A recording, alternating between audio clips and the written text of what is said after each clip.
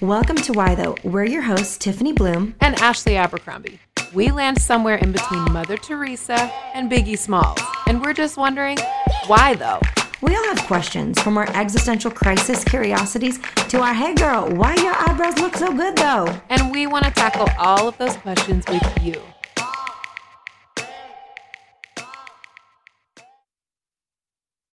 Welcome back to Why Tho. We're so excited to be with you this week. We've been hearing such incredible feedback about last week's show, why you should go ahead and quit a few things though.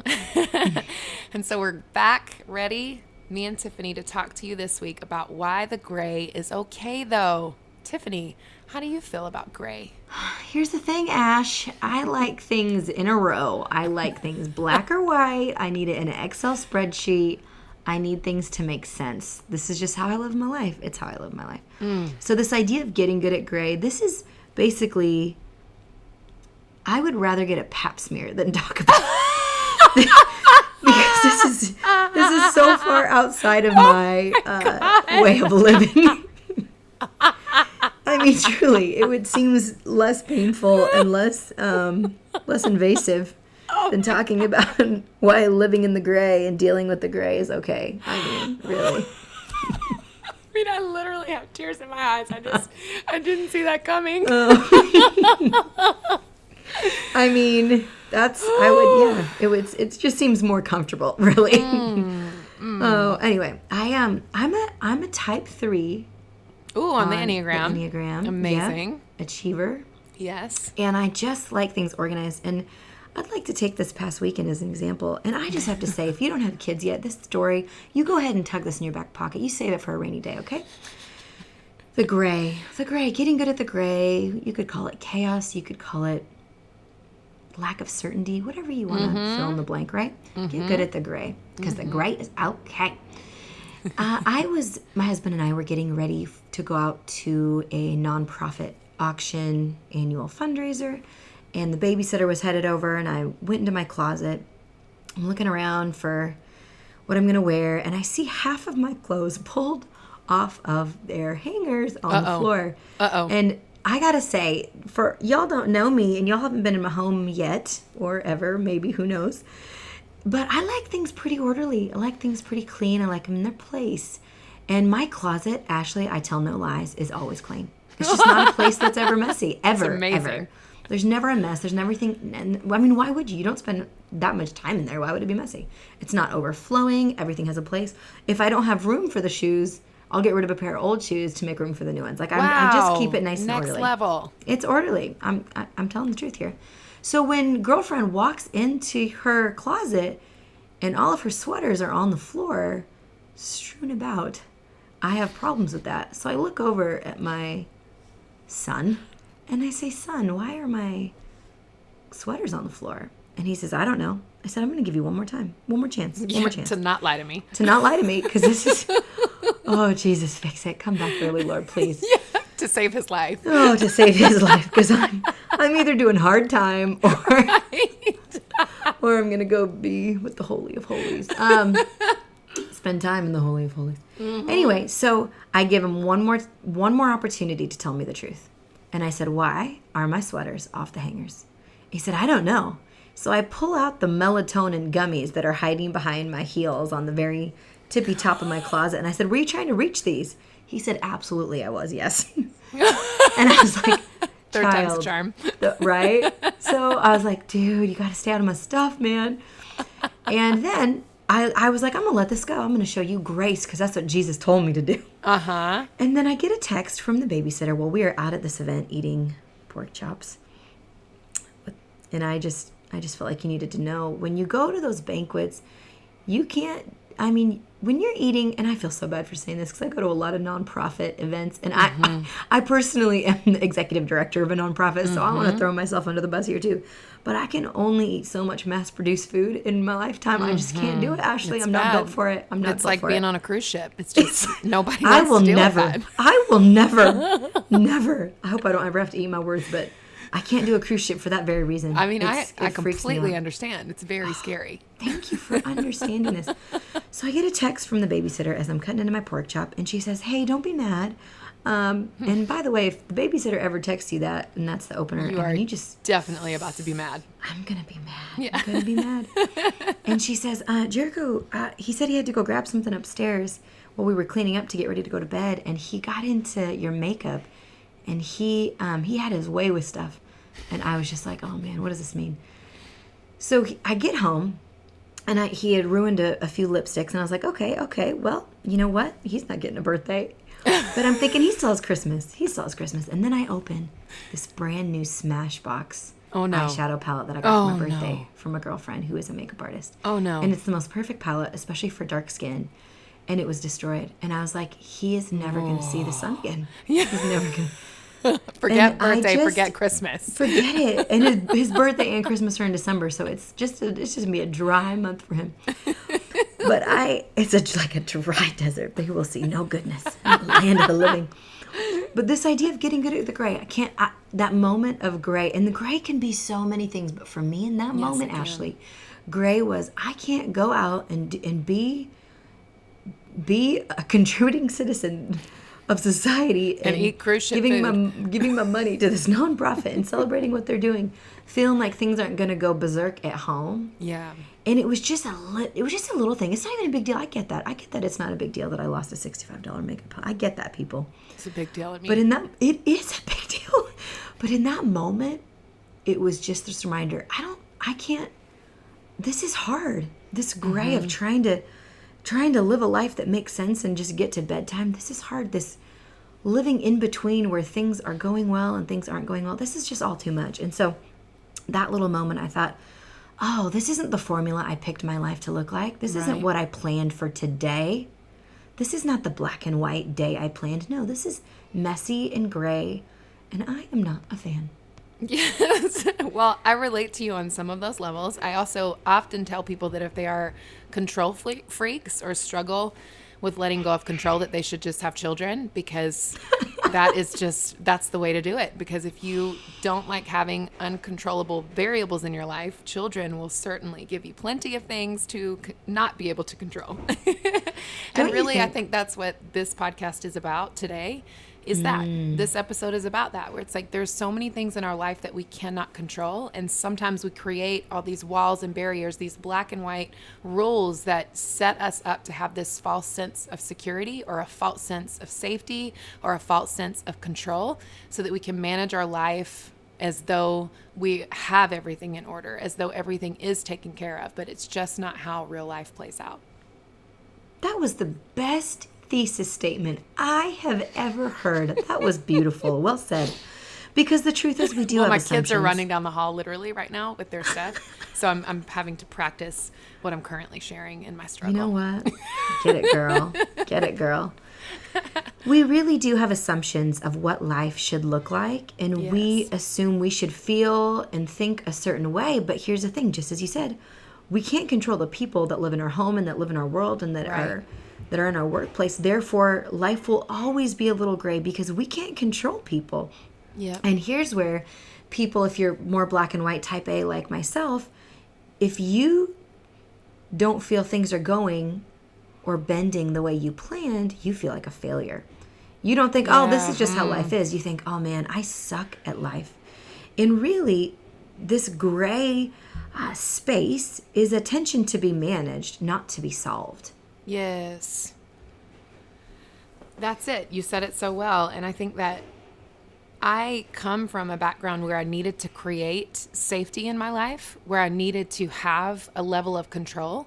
And because of that, I loved living like in that space where it's like, okay, well, this is this, and that is that, and that makes me feel good, and that makes me feel in control, and that makes me feel safe. And a prime example of this was my dating life.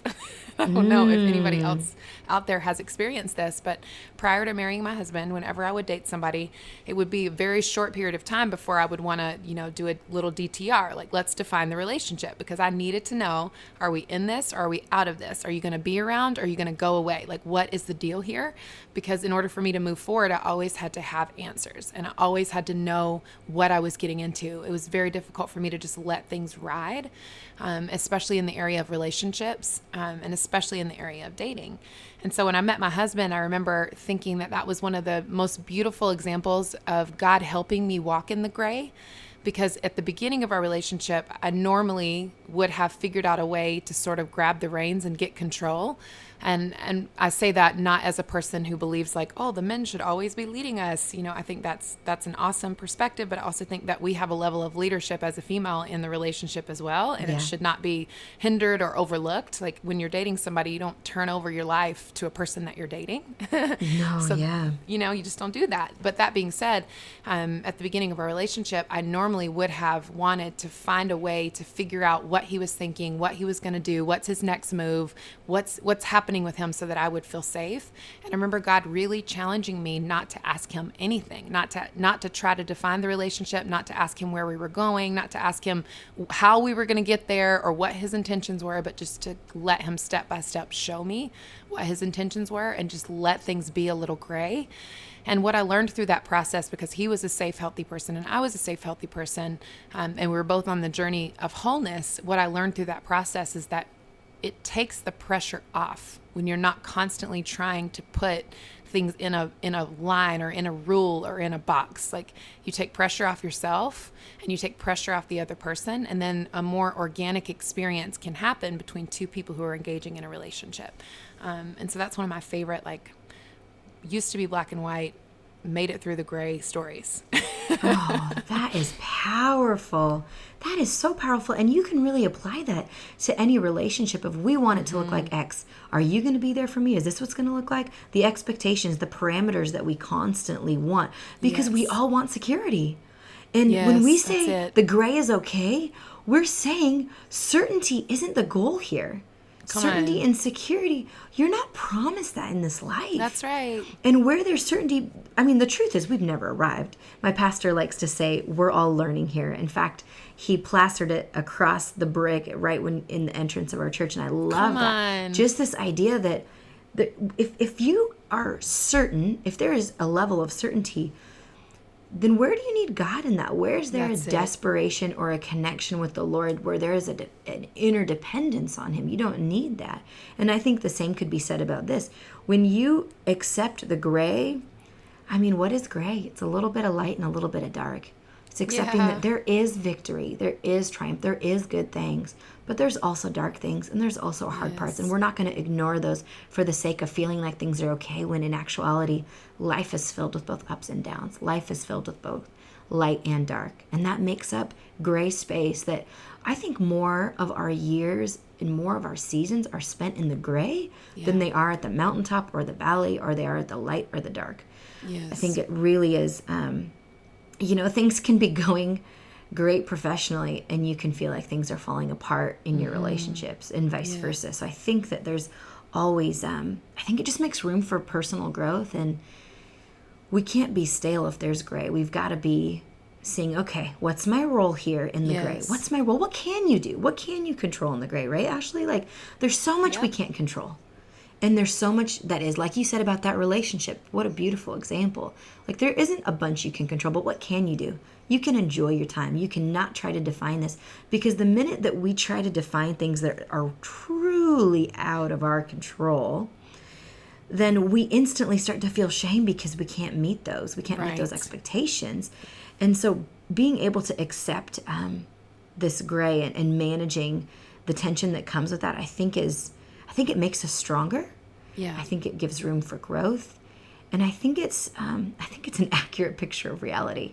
Yes, I think you just hit the nail on the head, the accurate picture of reality. And we want to be living in that all the time instead of constantly failing at our fantasy, or constantly trying to live up to something that's already happened in our life. But actually getting accurate and rooted and grounded in reality helps us live in the gray. And I love what you just said.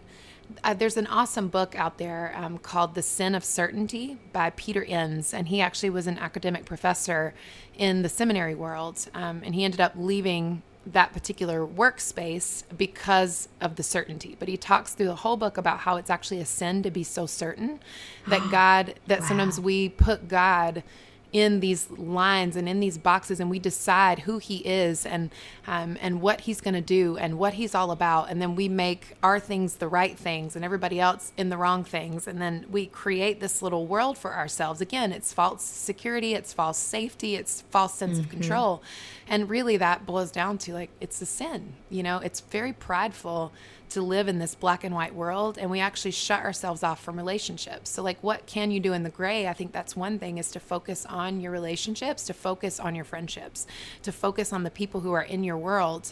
And because if you're able to do that, you'll realize, well, I'm not perfect, so I can't hold anybody else to a perfect standard, and they're going to disappoint me just like I am going to disappoint them at some point. And then thinking about the gray too, sometimes, you might be listening to this folding your laundry, and maybe your gray right now is you're just kind of bored with life. You're folding laundry, you get up, you go to work every day, or maybe you take care of your kids every day.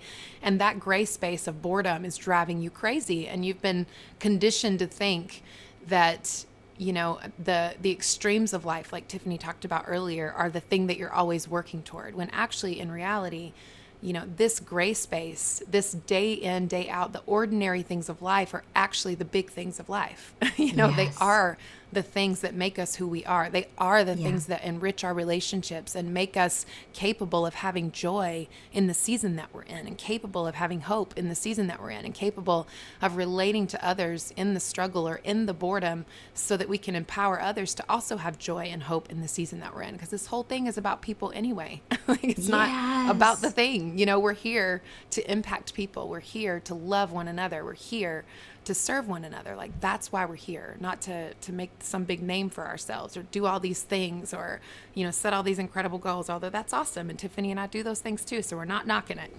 But at the same time, like, people is the thing. And we miss that when we're so black and white about everything. And for many of us, we do not budget the emotional labor necessary for the hard parts of life. So true. I have a 7-year-old, so let me tell you how that story ended, by the way, of him getting into all my stuff. Yes. We installed a keypad because that on was our an master bedroom. It was. Jesus help me. We installed a keypad on our master bedroom door the next morning because I'm like, I can't live like this. How can I give him some boundaries? This is gray. He is a child. There's going to be crazy things, and the Lord always reminds me of the times I was crazy as a kid in those moments. But just before I, do 10 to 20 in prison, he reminds me that, you know what? You were a child. You did these things. Yes. But so just a little recap. To get good at the gray, first, we can understand we're all learning. We haven't arrived. Certainty feels like safety. And in fact, certainty doesn't make room for wonder, and it doesn't make room for relationship, and it doesn't make room for vulnerability, and it doesn't make room for growing. So we haven't arrived. Relationships are the goal here. How do we get through the gray? How do we manage the gray? How do we, dare I say, enjoy the gray? Relationships. It's really connecting with the beautiful souls around us. And I think also, to get good at the gray, we have to remember it's not always going to be like this. It came to pass and didn't come to stay. Life will not always look like it looks at this moment. Are you working 2 jobs and you just want a break? I'm telling you right now, life isn't always going to look like this. The factors, your circumstance isn't always going to be exactly the same as it is right now. Things break, things grow, things move. It just won't always be the same. If you're going back to school right now, or if you're, just as Ashley said, if you're at home and you're just like, I don't know, man, this isn't where I thought I would be. And there's some disappointment in that, because this is gray and you thought things would be 4D vision and it would be perfectly technicolor, and it's just a sea of gray. And you know what? It isn't always going to be. What you feel right now, you're probably not going to feel that in 5 years, 10 years, 20 years. You're probably not going to feel that in 5 days. When you seek the Lord, and when you're connecting with your people and your tribe, and you're remembering that as much as we would like for things to be perfect, we're imperfect people. We can't, we spend our whole lives expecting people to be perfect around us. We expect our kids to be perfect, our friends to be perfect, our significant other to be perfect, our coworkers, our boss, our employees. We expect perfection And then they fail us, and it's such a surprise, and it's like, oh my goodness, we have to give each other room to be human because they're in the gray too. Yes. So as we embrace our gray, as we embrace the mess, we can trust that God is in it. We are precious in his sight. He has not forgotten us. He is present in the gray. Come on. Yes. And the only thing I want to add is just that formulaic living is not the best kind of living. You know, to take each day as it comes, to receive what God has for you in the day, to receive what others have for you in the day, to take the struggles with the joys, to take the heartbreaks with the wonder. Like, it all comes together. Like, the gray is a really good thing, and there's no perfect formula for, you know, living life out. Sometimes 2 + 2 does not equal 4. Sometimes we do everything the right way, and it does not yield the result we hoped it would. And that's where faith comes in, and that's where our relationships hold us steady. And Tiffany, you're one of those people in my life, and I'm so thankful for you. You are a pillar of goodness and grace, woman. You exemplify this really to a T of just the gray is beautiful and there is goodness in it. In fact, if you haven't checked out Ashley's blog, I feel like this is kind of a undercurrent of a lot of what you write about. It's accepting the season and being okay with what God has for you and working through it and leaning into the dark because the Lord might just have something really sweet that's inaccessible by victory. Yeah. And I just wanted to add one last thing. As you said, you know, it might not be what you thought it would be right now. And I think that so many of us have this picture in our life, and we assumed, just as you said, 2 + 2 = 4, A + B = C. Right. And when that doesn't work out, we're like, oh man. And even worse, when there's someone to the left or the right of us and it did work out. Come on. They did very similar things, Yep. very similar track, and we see it work out for them. Yes. We think, what is wrong with me? Come on. What is wrong with me? Why isn't life working out for me? Why isn't the world bending to meet my every need and want and desire? And you know what? Life isn't the same for each and every person. Our walk and our journey is going to be different, and the gray truly is okay. Yes. We've loved having you join in, and we love getting all of your feedback, and your reviews and your comments and your private messages. This is a conversation, not just with Ashley and I, but with you, our listeners. So we are here for you. It is a joy to have you to tune in each week. We do not take it for granted. Yeah. We're here. We're here for you. We are. Bless you. We will see you next week. Hey listeners, remember to subscribe and comment. It helps others to find the show. To learn more about Tiffany's writing, speaking, or books, visit TiffanyBloom.com. To learn more about Ashley's writing, speaking, or books, visit ashabercrombie.org. See you next week.